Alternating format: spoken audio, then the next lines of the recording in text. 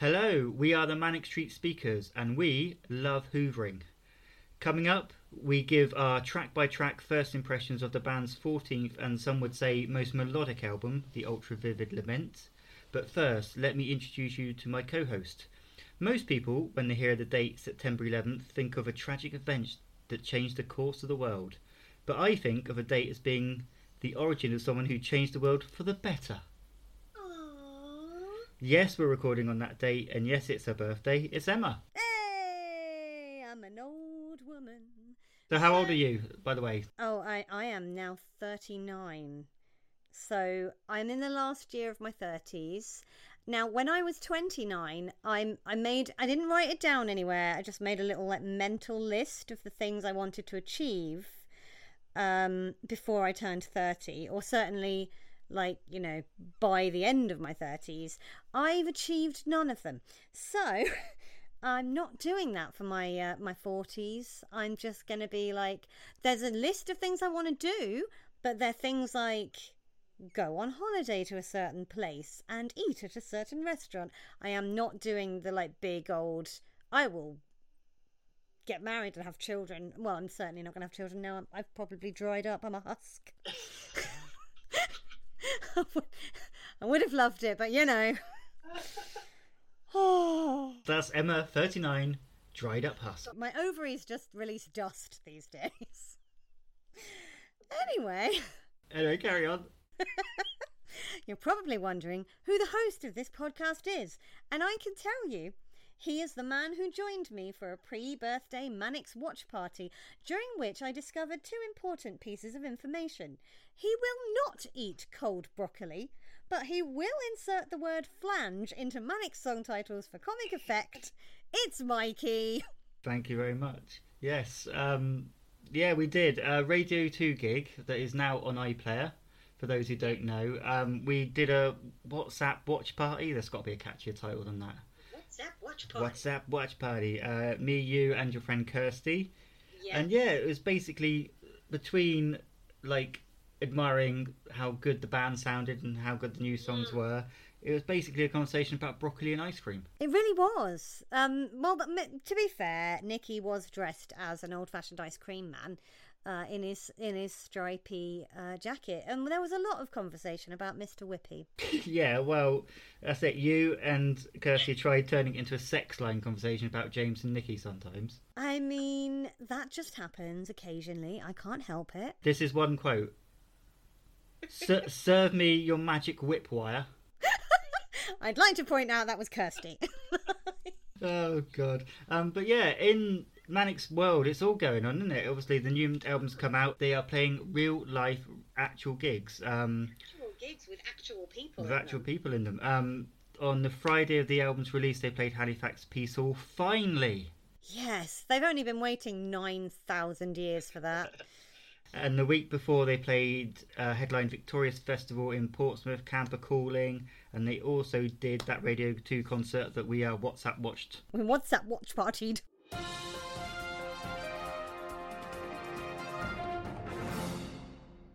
But before we delve into the album, we'll do a couple of quick pieces of news. There's been rumours about Know Your Enemy reissue.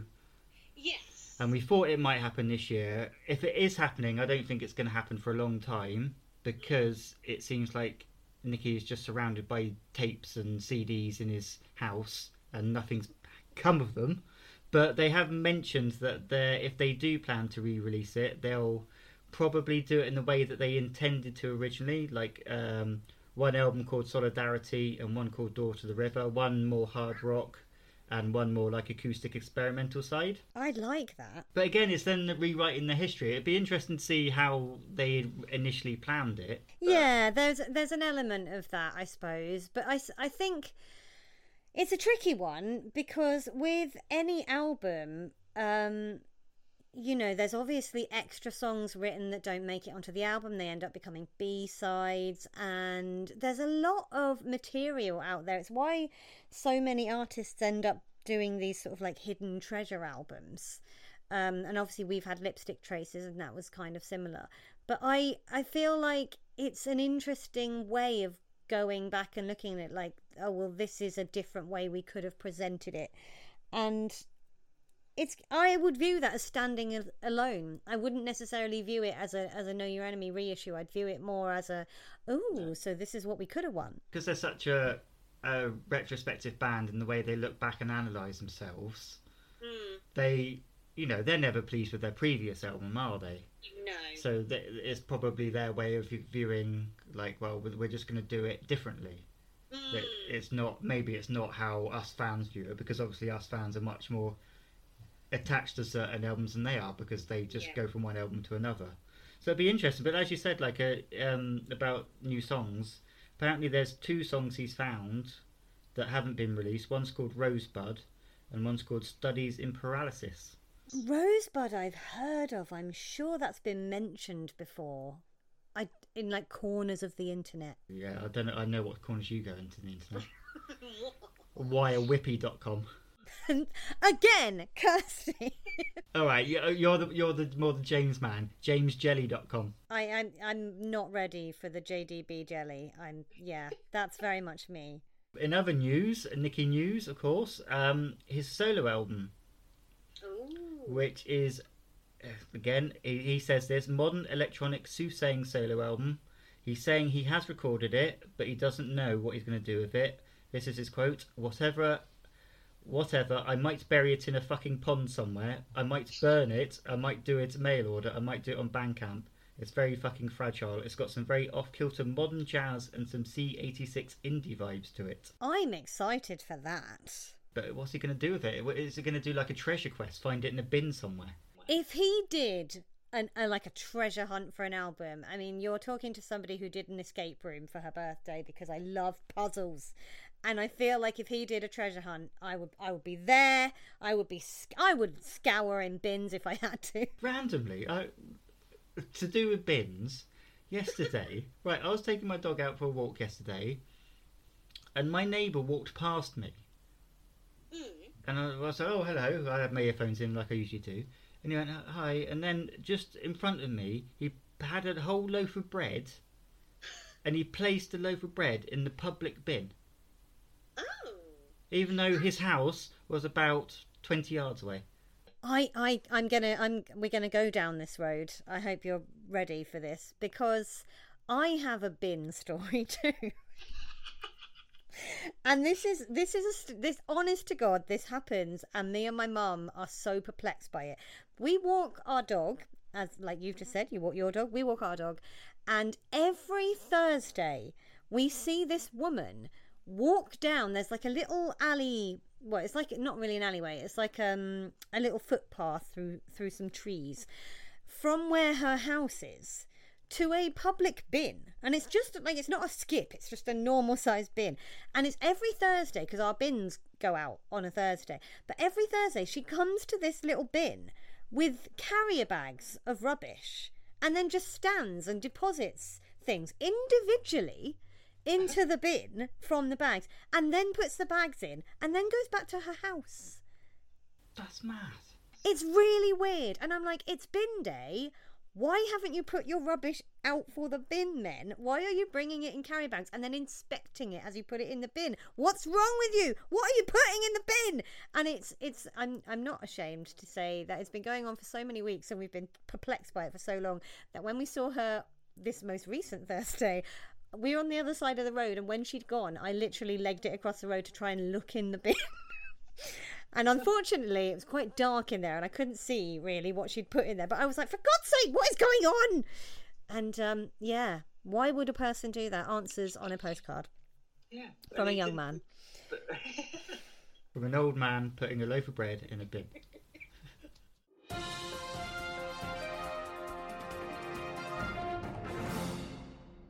Let's step into the new album, because guess what? The Manics have released a new album. You are having a laugh. I'm sorry.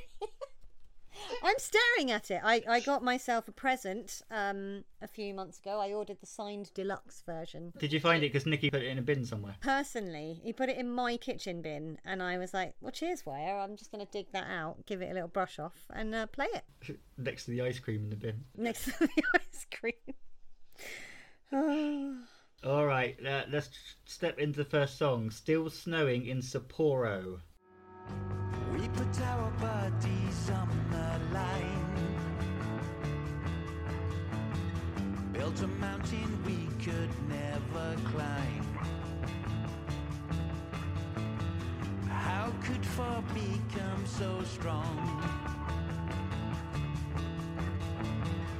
Yet break and leave too soon. Too soon. It's still snowing. Snowing in tomorrow. Still breaking in my heart. It could have lasted without the hurt. Without the hurt. It's still snowing. Snowing in. As a caveat to everything, I have written notes, and they are based on what is only my third full listen. Yeah, I bet I'm about 3 full listens. Yeah. Yeah, and the first time I ever listened to this album at all, I was in my car, because I just really like listening to an album for the first time in a car. I don't know why, but I was driving and I was listening. When I first heard the very few first seconds, I was like, is something going to happen? It's a bit slow. But when it kicked in, fuck me, I think this is my favourite song on the album. I love it. Really? Yeah, or certainly one of them. I'm not going to say the absolute favourite. There's about 3 vying. The up-tempo parts, I just think, are so beautiful. And if you're a Mannix fan, how can you not be affected by these lyrics? Obviously, Nicky getting emotional and looking back at times spent when the band felt like, to quote the lyrics, it was 4 of them against the world. Yeah. It's a very Nicky thing to do, isn't he? He likes nostalgia. If he's not writing about nostalgia, it's boredom. Yeah. But That's a theme on this album. yeah, it is. Yeah, I think he's done it before though. I think a bit of Rewind the Film was a bit like that. Yeah. And things like Mr. Carbohydrate and all that. So it is a thing that runs through his writing. Yeah, I was. It reminds me a lot of 1985. Yeah, I'm getting that vibe. So like musically, it's got that nostalgia and retro for Manic's past, because I think it is very like 1985, and also, but lyrically, it's talking about the Japan tour 1993.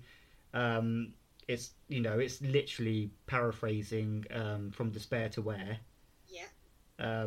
So yeah, that's all wrapped up. And also, that's another thing it reminds me of a bit, like the beginning of This Sullen Welsh Heart. Well, it reminds me of something, and it's interesting you saying both of those, because neither of those are the song it reminds me of. But I'm going to ruin it for you. Go on, oh please, Next go on. time you listen to it, Yeah. it's still snowing and South Yorkshire. Oh God. Every time I hear it, I'm like, oh, if SYMM was a good song, it would sound like this. Now I you hate SYMM, I'm sorry. now you say it. Yeah, I can place that. Yeah, every time I hear it, I just go, oh, where have I heard that from? Oh, that's But I actually like the ambient beginning to it, and I get it now. The first time I heard it, I was like, oh, because it's. I think it's interesting you compare it to 1985, because 1985 is one of my favourite first songs on an album. me too. Yeah. Because it just kicks in, boom, this is what we're doing on this album, ta-da! And I don't know, there was some, I was like, oh, this is quiet and very nondescript. What's about to happen? And now I've heard it a few times, and I know where it's going. I love it, but I think that very first time I heard it, I was like, that's an odd, quiet way to start an album. But then when it kicks in, it's like, oh, this is a wicked way to start an album. Yeah, to be honest, I quite liked the ambient beginning. It's very well produced, and then have you heard the demo? Yes. See, to me, emotionally, I think the demo connects with me a bit more, because obviously I think the production is so shiny and synthy and polished that may take away a bit of that, and I think the emotion comes a bit more, and the not regret, because I don't think the song is about regret. It's remembering good times, but that feeling I think is captured more in the demo, but obviously for this album they're going for a certain sheen of a sound and synths and yeah. bands they've been influenced by. So I understand why they do it. But Mm. yeah, like the first two listens, I wasn't sure about it. It's like it's a long song, and It is quite a long song. and I think it's growing on me. There's something that maybe because it's, to me in my mind, it's still quite similar to 1985. Mm. That I'm comparing them in my head, and I think 1995 wins.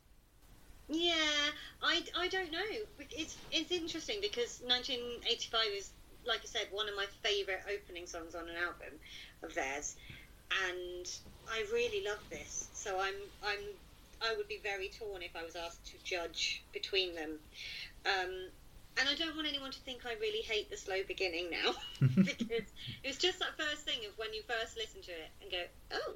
Yeah, Okay. but this is the thing. It's like I think I've had 3, maybe 4 listens. You've had 3. These things will like evolve in the next few days, yet alone, years and stuff. You're always going to, of a band or artist you love so much. You're always going to form. You'll have certain prejudices, won't you? And over time, with more listens, that will change. There's going to be, I know there are songs on previous Mannix albums that, like, first listen I've gone, I'm not keen, and now love. And vice versa. There's songs that I've gone, oh, that's so cool. And then, this is rather shameful, but when you look back on an album, and it's like an obscure album track from 10, 12, 20 odd years ago, and you haven't listened to it for ages, I go, oh, how the fuck does that go? Yeah. I can't remember. So, I mean, I'm a terrible fan, obviously, but yeah, you're absolutely right. Whatever your initial views are, they're going to evolve. And because we're mad Mannix fans, even if our first impressions of this album wasn't very strong, we'd still listen to it and listen to it. Oh, 'Cause we're 100%. fans. I mean, as it happens, I really like this album. Spoiler. Spoiler alert. All right, song number 2, Orwellian. I'm obsessed with this song. I'm throwing it out there. I am completely obsessed with this song. I loved it from the second I first heard it as a single, and I can't really put it to better words. When you hear that bass bit leading into the chorus, Yeah. I mean, I'm gonna just say, every time the Mannix put out an album, I know I said this to you in our watch party the other night, every time the Mannix put out an album, they're like, well, it sounds like this, and it's always nothing like what they said. But there's been a lot of, it's very inspired by ABBA, and I think that's one of the reasons I really like this album, because I'm a huge ABBA fan, and there's so many songs on this album that I'm going, yeah, I can hear ABBA. Well, that's what I was going to ask you. Can you hear that a lot in the album? I can hear it on certain things, especially Orwellian, but... Yeah. Oh, there's so many bits. I mean, I will refer to them as we go along. But yeah, Orwellian, that little bass intro into the chorus is very ABBA-esque. That's my favourite bit of the song, yeah. I love it. And then the chorus just, like, soars, and it's so recognisably Mannix, and it is great fun to sing along to. I'm a bit obsessed with this song. No, that's good. To me, it wasn't something that excited me when it first came out, and I think it works better in context in the album, because you know the feel of the album more, and you know the sound they're going for, so it flows better within the album. It's still... I think that's something that's growing and growing on me, and especially after seeing that performance on the Radio 2 show the other night. It sounded really good live. Yeah, definitely. But yeah, there was always that thing. We discussed it when it first came out. Some people say Orwellian as a title in 2021 is a bit naff. Also, the whole like middle ground type thing that they're going for. But I mean, it's a banger in the sense that it's catchy, isn't it? It's so catchy. That's it. I mean, yes, you could question the lyrical content, you could question the title, but in terms of sounding quite anthemic and being a banger live, like, I've heard them do it live a couple of times now, various sort of places, and I just really like it. Okay, the secret she had missed, or he had missed. He had missed. Okay, the secret he had missed. I think the shared verses in this work really well. I find it very catchy, and this is another song where the ABBA influence is massive. Right, on that, it's the Waterloo piano, isn't it? Yeah. Which I Yeah, think the Waterloo once piano. once you notice that on the second, properly notice that on the second or third listen, towards the end when it properly kicks in, you Yeah. know, when there's no vocals going over it, it's good. But once you hear it throughout the whole song, I think it's a bit overused. I get that. I can understand why. I really love that it's there because it feels like an Easter egg. It feels like, hey, we said we were influenced by ABBA. Have you spotted it? And because Waterloo is one of my favourite ABBA songs. Like I said, I am a huge ABBA fan. I just really, I like hearing that, and I like it's got a kind of typical soaring chorus, and I think it would probably be good to hear at gigs. I mean, they did it at the St David's Hall thing that we watched with a different singer, and it sounded good. I would say it's not as instantly anthemic as I think Orwellian is. No, I love the verses. Mm-hmm. I properly love the verses and the chugging bass line to it, and I really like Julia Cummings' delivery Yeah, because it's quite unusual. It's not. it It is. sits funny in the song, and I like that. Do you know what's the letdown? I think the chorus is a bit of a letdown. I think it Yeah. builds to something, and the chorus is just a bit stagnant. Yeah, I can see where you're coming from, actually. It's because, I don't know, I like it. I do like how it slots together, the chorus and the verse. But I know what you mean, because the verses have got a, like, oh, I'm not quite sure the direction this is going in vibe to them. And I think part of that is because of the delivery of the lyrics. So, yeah, I know where you're coming from. But because it's got ABBA Waterloo. Yeah, because it's got Waterloo in it. I still like it a lot. All right. The next song, I wonder if you're going to think the same thing about it as I do. Quest to Ancient Okay. Colour. It's very musical theatre, isn't it? It is very musical theatre. It's a bit Joseph and the Amazing Technicolor Dreamcoat. Images remain themselves. I explored internal galaxies. The boys of summer adapt and gone. Girls in the summer dress had flown.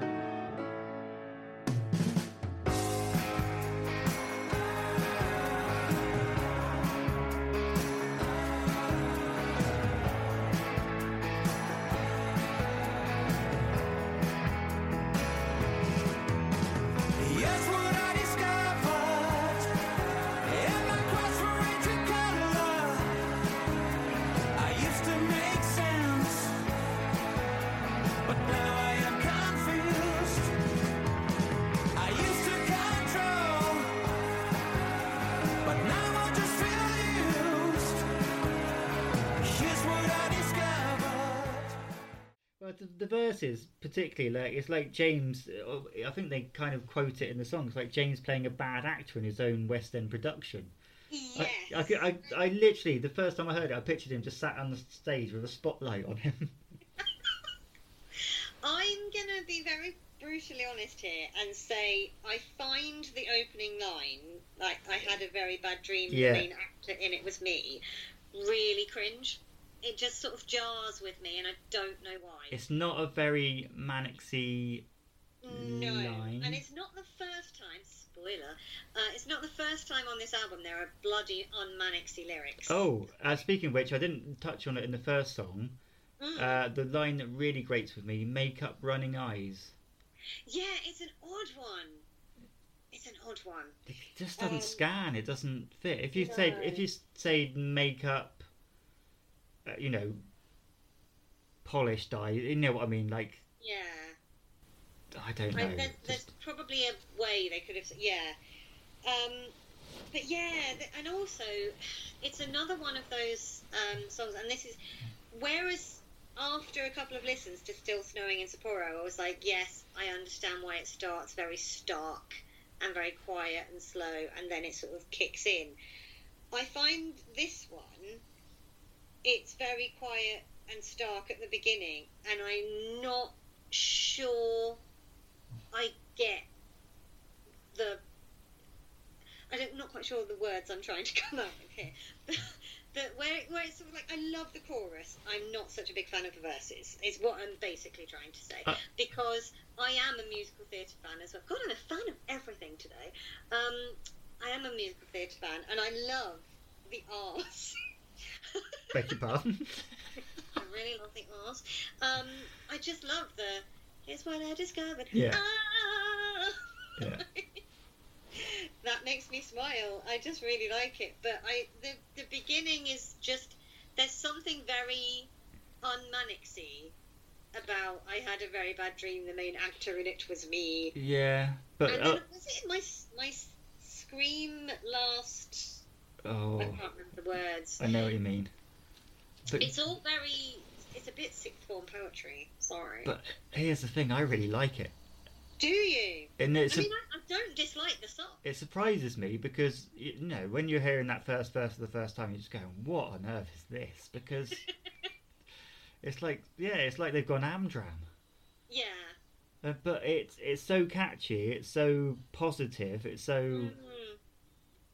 out And I there. love- Sorry, carry on. And it's so out there and different from them that if they're trying something different, that I'll go along with them for it. If I get to the end of the song and go, oh no, didn't like that, but they've tried something different, and half the fan base are going to go, that is shit, and half the fan base will be like, yeah, that's amazing. Well, it's funny because like one of the things I literally just said is it feels very unmanixy, and that's not the reason I dislike it, because I do like to hear them try and do something different and go in a different direction. I think it is literally just, there's something about those opening lines that I just find slightly jarring. I can't describe why it is. I'm just like, "Nah," when I hear it. But like I said, it kicks into that chorus with those backing vocals, and I bloody love that. Yeah. I am very much here for anything with an R or a la or a sing-alongy bit. Also, I've seen in reviews. I've not heard them because I read reviews. Some reviews have mentioned Billy Joel. Now I don't know much about Billy Joel. I only know like the basics. You're a fan of Billy Joel. Ah, settle in, my child. Is this the kind of thing that people are talking about when they're saying Billy Joel? The 100% things like the slower portions of this song with the piano twiddles, Yeah. very Billy Joel-esque, Okay. I would say. And do you think it appears in the album elsewhere? That kind of. I think every time you hear a sort of twiddle, there are definitely other songs actually, yeah, that you could say have a Billy Joel-esque vibe. It's funny because considering I am literally obsessed with the music of Billy Joel, you would think that I would remember that they had compared it to Billy Joel, but I had actually forgotten they'd said that. I think I'd focused so much on the fact that I hear so many ABBA references in it. But yeah, no, there's definitely... Billy Joel songs are very melodic. There's a lot of piano in them, obviously. And there's a lot of flourishes, I guess, in them. Yeah, there's a lot of flourishes. And also, one thing that you find with Billy Joel is he's quite a chameleon. So if he's decided on a theme, like I'm going to do a song in this theme, he will do it. And it will be like, he has a whole album. I'm sorry, I'm going to go on a tangent. He has a whole album called An Innocent Man. If you haven't heard it, go get it. It's amazing.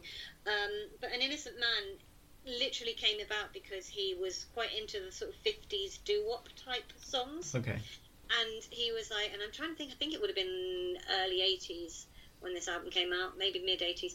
And he was like, oh, nobody makes music like that anymore. I'll do a whole album like it. And that is where the song Uptown Girl is from. The Longest Time is from that album. Oh yes, the Westlife original of Uptown Girl that he covered. Of course, yeah. You're Don't just- speak such stuff. But yeah, and it literally was him like, right, I wonder if I could do a whole album that sounds like it comes from that time period. And I think he did an incredible job at it. And yeah, So that sort of thing of picking a theme and going, I'm going to go down this road with this, and there's an element of that in certain songs that you can sort of hear. Oh, they've wanted to go down this particular like theme, and they've done it. But that's a weird thing because, like, you know, a lot of the song is kind of that Billy Joel-esque up tempo, and then towards the end there's this weird Rush style guitar solo. Yes, It's so weird. It's like that could come out of like a heavy like rock song, yeah. and it just feels like it's just been taken out there. And let's bung it in this.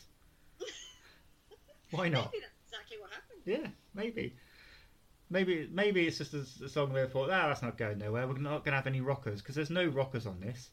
Let's just bung that guitar solo there. Oh, I like it. I mean, like I said, the first line I find, or the first couple of lines I find bizarrely jarring, and I don't know why. But once you've gotten past it, Yeah. I really like this song. Maybe it is because it's a bit musical theatre-y. Yeah, definitely. Okay, so on to Don't Let the Night Divide Us. Now, if I Think I Found It was a quick prayer, then this is a full-on congregation, isn't it? Oh, 100%. I mean, I'm not going to talk about the musical side of it yet because there is. I know I've said this to you before, but my God, it sounds exactly like an ABBA song, and I can't think what the ABBA song is. And I've like literally looked at track listings of ABBA albums, trying to be like, is it that one? Is it that one? Is it that one? I cannot think what it is, but I know it sounds exactly like one. And I spoke to a friend on the phone earlier, and I was like, what ABBA song does Don't Let the Night Divide Us sound like? And he's like, oh God, it really does, and I can't think which one. So yeah, I said I wasn't going to talk about the music, but I have. I love, with like a fiery passion, the lyric, don't let those boys from Eton suggest that we are beaten. I feel like this is almost like a rallying cry. This is almost like, look, we're the good guys. Like, let's have something to fight for. Let's have something to believe in. Let's dust ourselves down because we've had a long time of really shit things happening, and we need to sort of get together and be like, no, we're gonna have a lefty rallying cry. And I really desperately want to hear them do this live. See, that's the thing, that line, don't let the boys from Eton.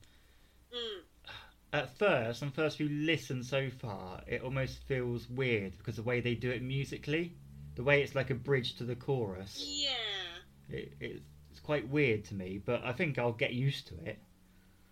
But it's just, I don't know, the way the verse starts and then it goes like that, it jolts into that. Yeah, I can understand that.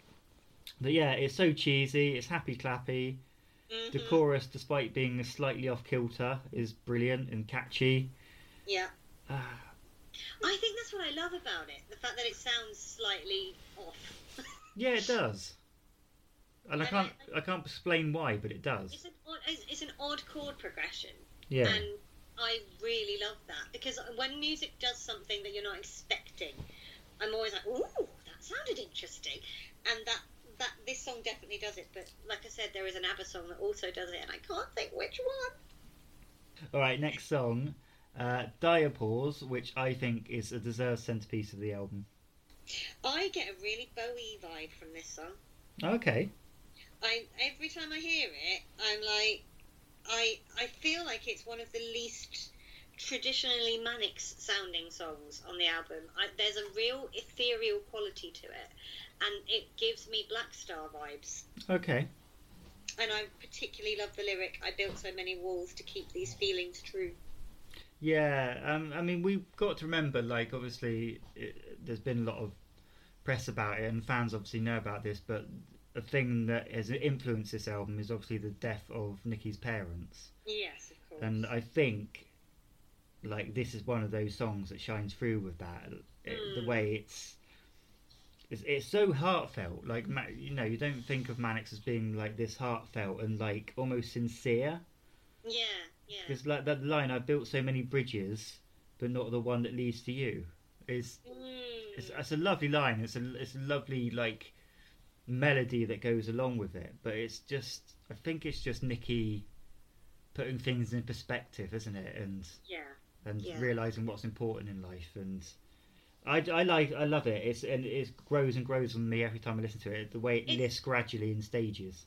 Yeah, I was going to say it's definitely a grower because it's one of those songs that the first time I heard it, like I said, I was driving along and I was like, oh, this is a bit of a lull. I like it, but I'm not like blown away. And then the second time I heard it, I was also driving, funnily enough, and I liked it more the second time. And when I heard it the third time, like I said, I've only listened to the album in full 3 times, but when I heard it the third time, I was like, oh, this is a really pretty, like Bowie-esque, like daydreamy one, and with all the and I was starting to listen to the words a lot more and take it in, and I do think it's going to be one of those ones that really grows the more you listen to it. Yeah, I get Lifeblood vibes from it. There's like the subtle lead guitar which merges into an almost music box sound. Yes, Which I like. I think that's a really effective way of doing it. 100%. Okay, Complicated Illusions. Even the answers that I dream are riddled with doubt and hopes. Illusions are complicated, redacted and retold. And in the rhythm of your voice, I find space to rejoice. My complicated illusions leave me with no choice. And in the margins of the page, truth hides but leaves a trace. I'm just going to take a moment to go, I love this! I just think that, first of all, the piano on this is stunning. So, massive applause for Bradders. There is something about this song as well that, like, Sean Moore is a fantastic drummer. I nearly said guitarist. He's a fantastic drummer. I know who Sean is, I promise. And he's amazing on every song he does, but for some reason, the drums in this just, like, hit my chest. I'm like, every time I hear it, I'm like, oh, yeah, good drumming, Sean. I just think this is stunning. I absolutely think this song is so stunning. And the lyric that always jumps out at me is, and in the margins of the page, truth hides but leaves a trace. And I just think that's so epic as a line, because I am somebody who's got a lot of notebooks and has kept a lot of diaries and scribble little things in, and I always look back at them and I'm like, oh, I know what I meant by that. So I'm taking it very literally, that lyric, but it speaks to me on a certain level, and I can just see this becoming one of my absolute favourite Manic songs. Me too. On a street of old bones, dust masquerades as skin is the opening line, and from that I was like, yeah, all right, I'm in. Yeah. I like this. It's interesting what you're saying about like the drumming and the sounds, because obviously I knew that this was like influenced by like 80s, and I knew there'd be synth on it and all that kind of thing. I was worried about the production, but actually throughout the whole album you can hear the musicianship really well. Nothing's crowded out by the synths. The synths play along nicely with what's going on, and that's what I really like. You can hear a band actually playing. I mean, they could have been. I don't think they were, because obviously lockdown and stuff. They were in the same studio, as far as we know, but they could have been on the other side of the world. But what matters is you can hear. It sounds like a band in the same room playing with each other. That sounded wrong. I love it when the Manics play with each other. Why is Whip? James is Jelly, and Sean's. Oh, let's not go there. I will have to get back to you on that. Sean's Sword. Yeah, it's just anthemic without posturing, isn't it? It's just like so beautiful. I've heard people like say this is like Autumn Song. I don't get it. I don't get that. Autumn Song is openly cheesy, and this is more flighty. I'm not going to say I dislike Autumn Song, because I don't. I really like Autumn Song, but it's very obvious Autumn Song, and I feel like this is a lot more poetic. Yes. This is a more, you have to peel back the layers Yeah, I think Autumn Song is openly cheesy and openly in your face, isn't it? And this is, I mean, it's gorgeous. It is so It good. is one of those songs that just, like, on the first listen, it just melts you and go, oh my god. I'd be amazed if this wasn't a single. I was just going to say, the friend I spoke to on the phone before we started this recording said that he'd heard a rumour that it was going to be the next single, and I said I bloody hope it is, because it really should be. It's got to be. Into the Waves of Love. I mean, has there ever been a less manic title? I mean, we're saying that with more increasing, whatever the word is, we're saying that more nowadays, aren't we? Because it's... Yeah. The opening line, I don't know what it is that I believe in, is incredibly relatable. So I do like that. The lyrics to the chorus do feel exceptionally un-manicsy, but that's not necessarily a criticism. I'm just, throwing that out there. It's one of those songs, you know how there's always like a couple of songs on an album that you don't have a strong feeling about yet? Yeah.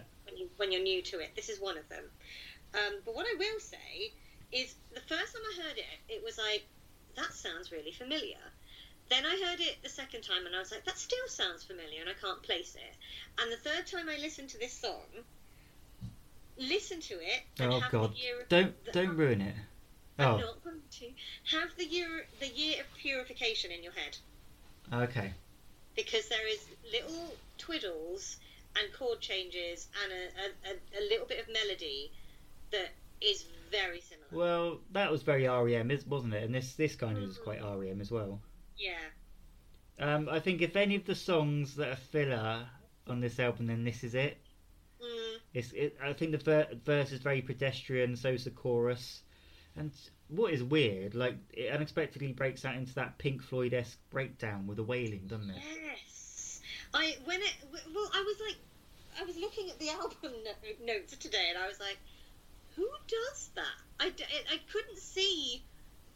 There probably is one, and maybe I just couldn't find it. But I was looking for like wailing by this person. Did they borrow from Bob Marley and the Wailers? Probably. But like when you listen to it the first time and you hear this in the background, and you're like, oh. But that's the way. And what's weird is James then joins in. Yeah. I mean, I'm not anti it, but I was not expecting it. No, it was a complete surprise. But what is even weirder about that moment, as soon as it's done, it's over with.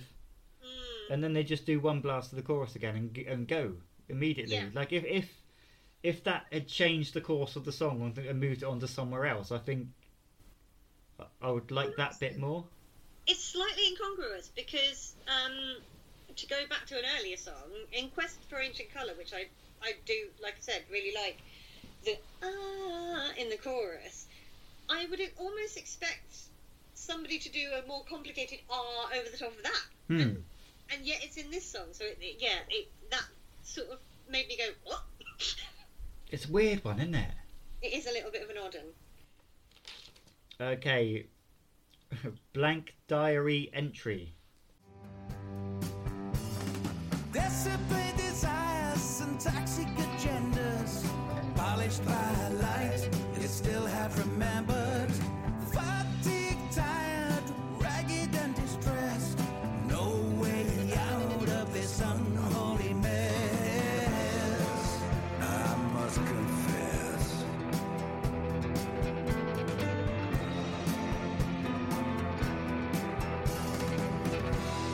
Just another blank diary entry.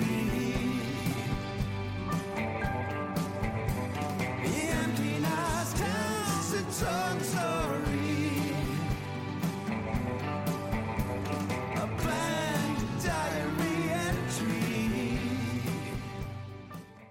Mark Lanigan's voice is so low that In when a I garden full of locusts. I can't get genuinely thought he was going to start singing I was born under a wandering star. Because that's how it felt. I do love the fact that Nikki is yet again just being like, I'm bored.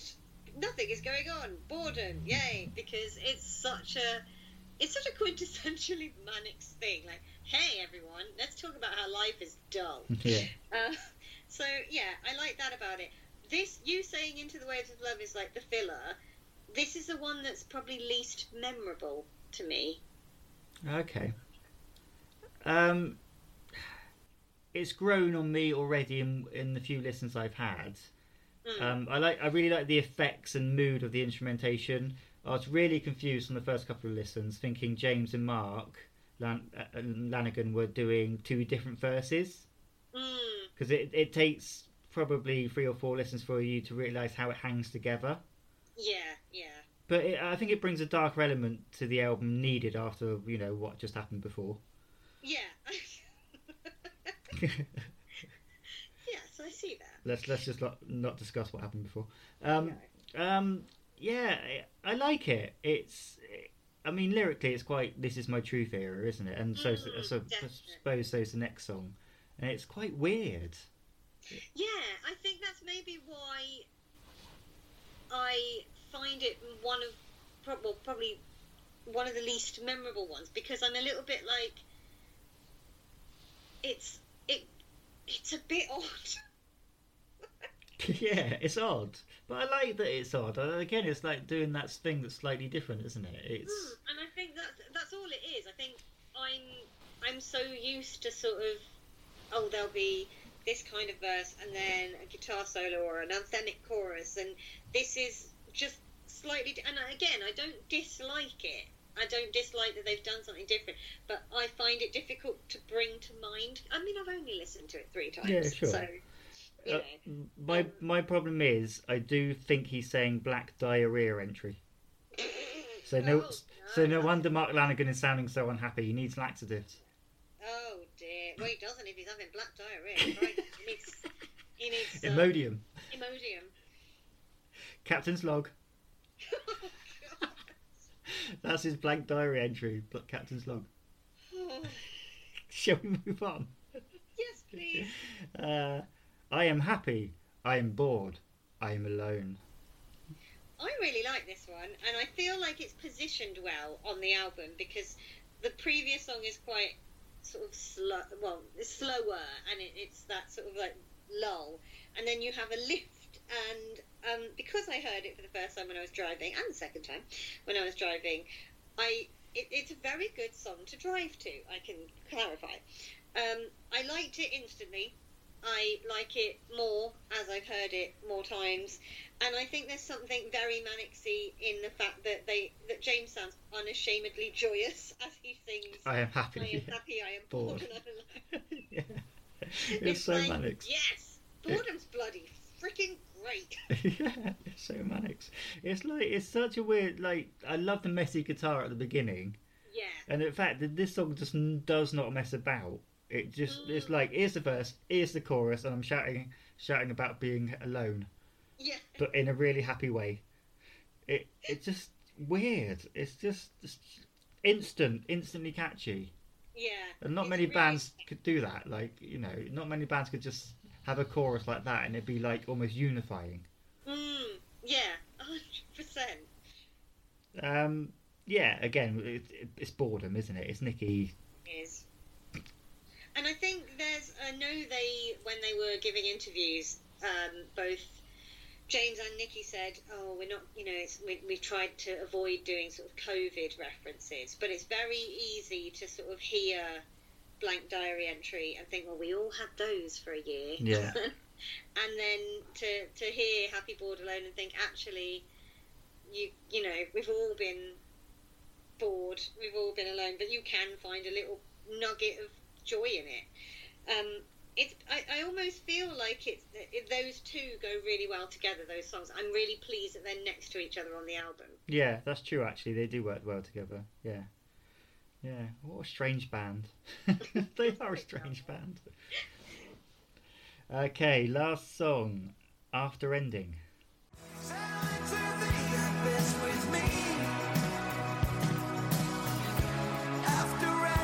After belief,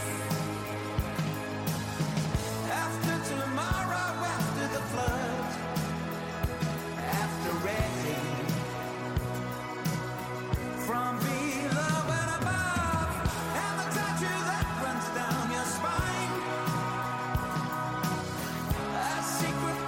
for us to find.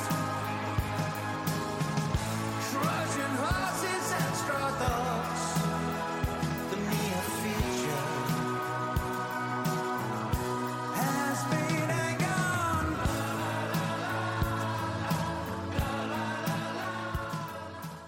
I really like the fact that this has got la-las in it, and this does remind me of Billy Joel. It rounds the album off nicely, I will say that. It doesn't, like, set my heart on fire. No. I'm gonna be honest. But I do like this song, and it's good because you get to the end of the album, you get to the end of this song, and there is not one song on this album that I'm like, oh, I hate that. No, Like, that's true, actually. That's true. You know, nothing that I'm like, oh, next time I listen to this, I'm just going to skip that one. So I remember getting to the end of the album the first time and being like, well done, Mannix, because it's not an easy thing to put out, 10, 11, 12 songs where all of them are decent, and I'm very biased, so most Mannix albums I'm like, yes, I will listen to it all because I love all of their songs, but I would be a liar if I said I absolutely loved every song they've ever released, because that would, it's not true. And it would also be a bit weird. It would also be a bit weird. It would mean I had absolutely no, judgmental skills. But no, I like it. But it's like one of those, I think I need to listen to it a few more times before I can say much more than I like it. Yeah, I'm kind of with you on that. It's anthemic, but I think in the same sense, but maybe not quite as effective as Diapause is. It's got that same kind of feel to it. As you were saying, like about like alluding to COVID and all that kind of stuff. Sometimes with these things, it can be very easy to read into a lyric and go, "Oh, well, that's about COVID and all this kind of stuff." And some of it might not be because, like we say, Nicky does write about that kind of thing quite a lot. Absolutely. But I think this kind of is. I think this is about the coronavirus and the government, but it's kind of punching with, I don't know, bubble wrap on its hands. It's like having a little poke, but not doing much. Like we crap for a crap. we did not crap. No, the Imodium's kicked in. we clap for a crumbling state. Yeah. And there are like references dotted throughout that are probably quite clearly about the last 18 or so months. And you've got to remember, like, the recording of this album was mostly done between lockdowns, and they had to stop sometimes because of. I mean, it's one of those things. I cannot imagine how you can be a creative person in any way, shape, or form and not feel some form of influence from what's happened in the last year and a half. Pretty much nobody has ever lived through something like this in our lifetimes. No. So how can you not be influenced by it to a certain degree? So I'm absolutely certain there's elements of what's happened in the last year and a half in a lot of these songs, whether it's overt or not. Yeah, absolutely. Okay, so overall impressions then after the first few listens. I'm really, really pleased with it. I feel like I said earlier, it is the first time the Mannix have gone, right, well, we've done an album and it sounds like this, where I've gone, yes, it bloody does. Because normally, there's so many different references that they bring out, and I'm not, whether it actually does sound like that, and I just don't know what they're referring to well enough to say yes, it does. Maybe it's because they reference ABBA and I know ABBA very well. Not personally. Hi, Bjorn. Hi. But no, I am good. That's me being Bjorn. I'm so pleased. I love your new songs, by the way. Thanks. Thank you. I don't know why I'm sounding German. Yes, you are sounding a bit German. But no, it's the first time I've heard like a Mannix album going, yes, I absolutely hear every single influence, and it's been done in a really, really nice way. And it's polished, it's anthemic, it's not overproduced. Like you said, there's certain songs, and Complicated Illusions is the main one that jumped out at me, but there's certain songs where I can hear the drums so crystal clear, and the bass as well. Nicky's bass playing over the years has gotten so good. You know, he does these little pre-chorus hooks and things now, and I'm like, blimey, that's really, really good. I mean, I can't play guitar to save my life. That's incredibly impressive to me. So it's a sound to me of a band who still bloody love what they do and still love playing with each other. And there's something just really uplifting about that. There's something really anthemic about a lot of the choruses. There's something very soaring about it, and I'm very here for that. Yeah. When we were told, like, obviously this is the first Manics album to be written largely on piano, it's difficult to gauge what that exactly means until you hear it in full, because obviously that has had a big effect on the instrumentation. Like you say, little flourishes here and there, and like almost a musical number here. So it's had, you know, you hear those things in interviews and you think, oh, well, yeah, but what does that mean? Yeah. And it has come to fruition on this album. It is, like you say, all the things that they've said are pretty much true. Absolutely. Although I'm still not with retrofuturism. Yeah, that's a term that is a bit nothingy, but But yeah, I hear a lot of Manics albums in there. Like, I hear a bit of Resistance is Futile, I was going to Postcards. say, yeah, Life there's Blood. definitely postcards. There's definitely Resistance is Futile. I'm even getting little bits of Send Away the Tigers. Yeah, because I guess it's so catchy, I guess, in places. But, like, where it is like Life Blood in a way, Life Blood was very, I don't know, glacial and winter, a perfect companion for winter. This is more autumnal and bright, I Yeah. suppose. Yeah. But I like... that's probably why it reflects in the cover as well, because it's the beach and it's the sun shining. Despite some comparisons to past albums, trying to work out it, I think this has enough of an identity to stand out. Like, my problem with Resistance is Futile was it didn't have enough of an identity, Yeah. and I think this does. I can understand that, and I'm going to sneeze. I'm so sorry. Oh, it went away. Sounded like you stood on a nail. Oh, there you go. It came back. I'm so sorry. Bless you. I'm not cutting it out. Please don't. I know people just subscribe for the sneeze content. No, there's a definite style to it, and there's a sound that is very this album. And you don't always get that with everything. Sometimes it is like, well, this song could have been on this album. It could have been on that album. And while I can hear, like you said, I can hear elements of other albums on some of the songs. To me, I just like the way it fits together. I like the way it feels like it tells a story and has a meaningful progression from track 1 to track 11. And I'm just really enjoying it. Sometimes when you hear a new album, and I'm not just talking about the Manics now, just like any new album, and it takes a while to sort of like it and for it to bed in, and you're sort of like, well, I'll listen to that again, you know, in a couple of days. But I have listened to it every day since I got it. Yeah. And it's like, I'm not bored of listening to it. And next time I get in the car and go on a journey of longer than sort of 5 minutes, I'm going to put it on again. So that must say something all on its own. Yeah, absolutely. And as someone who enjoys the band most when they're being like divisive or weird, and there is weirdness on here. Some of the album falls into a bit of the middle of the road. Yeah. But the thing is, the songs are too good to be just dismissed as that, because they are strong songs, and the album as a whole is stronger than I was expecting. Because from the interviews, from the singles, I wasn't going into it with fevered expectation. I wasn't like pumped up for it. Yeah. So it has quietly surprised me. Well, I'm very glad. I'm glad it has. Yeah. Because I feel like it's a difficult one, because whenever the Manics release a new album, I feel like there is a certain faction of fandom that's like, come on, release the Holy Bible 2, or release Generation Terrorists 2. And I'm like, well, they're not going to, because they're in a very different place in their lives. That was a damn long time ago.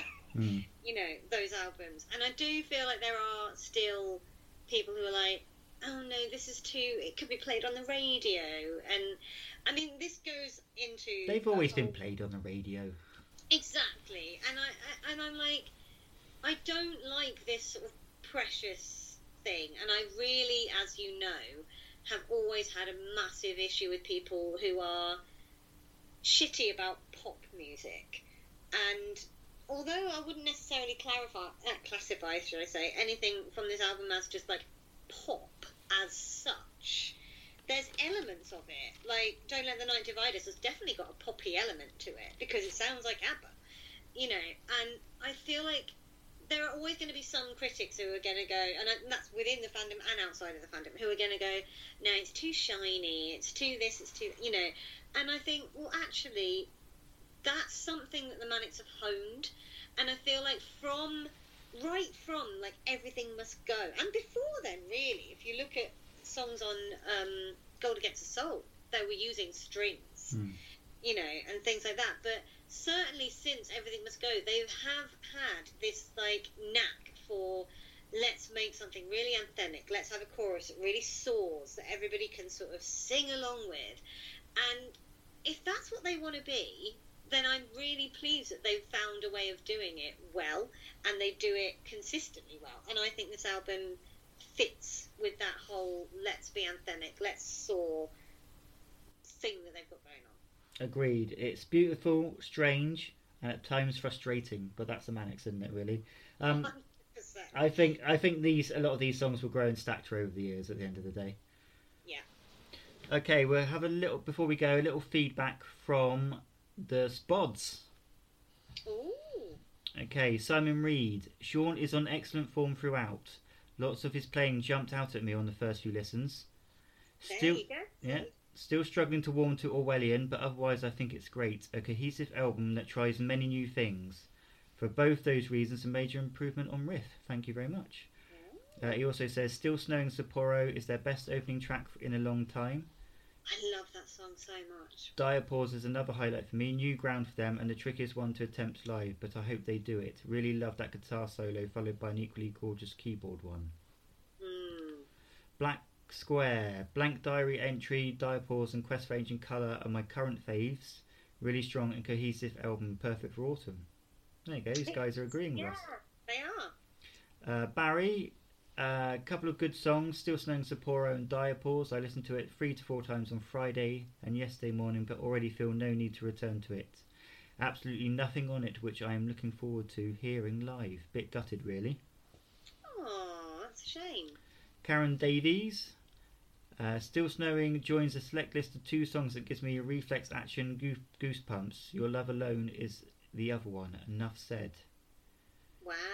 I absolutely love Still Snowing in Sapporo. I absolutely flipping adore it.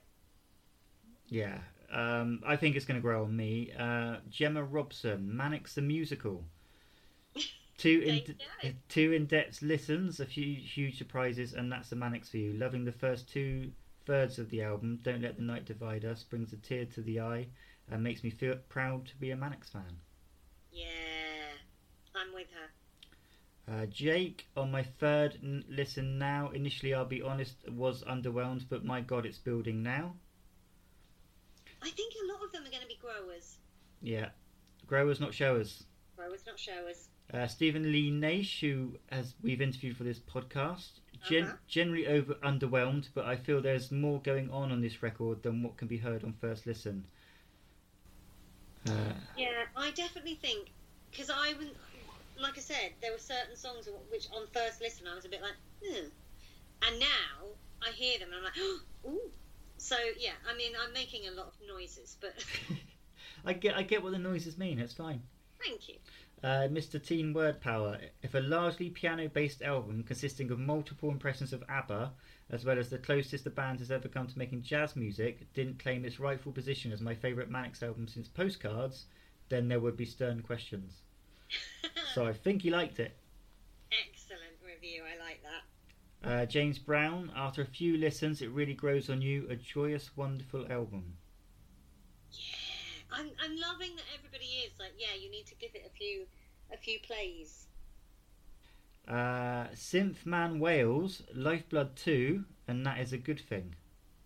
I think it's a good thing as well. People criticise Lifeblood. I flipping love Lifeblood.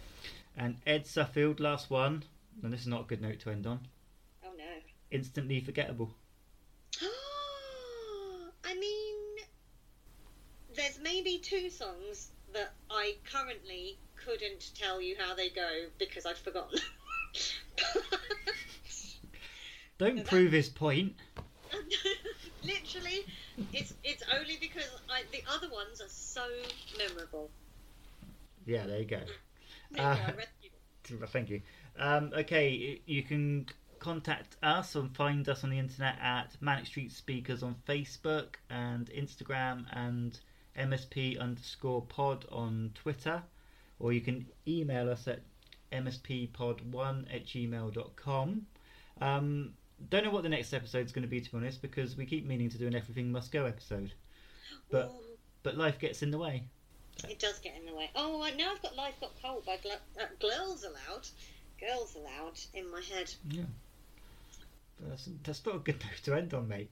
I'm really sorry. I just thought I'd mention So we're ending on someone who's died recently and instantly forgettable.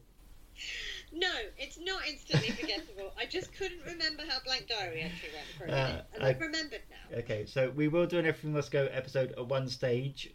Obviously, we'll cover the tour a bit when it kicks off. Yes. But until next time, We love you 1 time, we love you 2 times, we love you 3 fucking times. get pissed, destroy. Bye!